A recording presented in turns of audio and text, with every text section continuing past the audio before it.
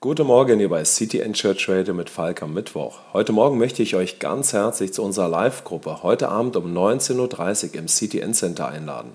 Diese Woche fassen wir unsere Live-Gruppen zusammen und heute Abend wird es in unserer Live-Gruppe Lobpreis geben. Ich habe schon gehört, dass Mimi fleißig Lieder aussucht und Miri wird den Abend leiten und ich bin mir sicher, das wird wieder ein klasse und sehr, sehr wertvoller Abend werden. Ich möchte euch noch ein bisschen informieren, wozu unsere Live-Gruppen da sind.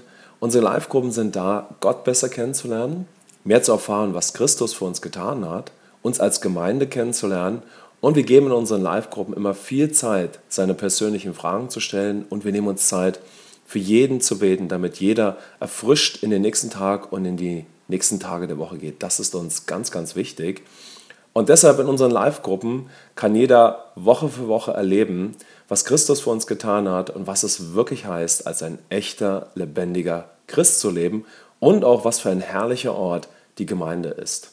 Wenn du also schon einige Zeit überlegst, zu unseren Live-Gruppen zu kommen, dann wäre heute Abend eine klasse Gelegenheit, wie natürlich jeden Mittwoch und jeden Donnerstag, aber ganz besonders heute, weil wir eine besondere Live-Gruppe haben werden, unsere Live-Gruppen kennenzulernen.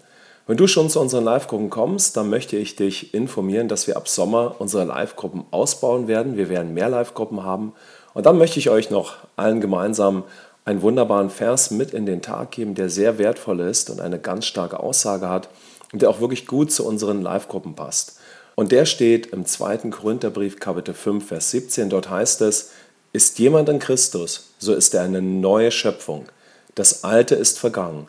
Siehe, es ist alles neu geworden. Und dieses neue Leben, das du hast, wenn du ein Christ geworden bist, dieses neue Leben als eine neue Schöpfung, kannst du Woche für Woche in unseren Live-Gruppen mehr und mehr kennenlernen.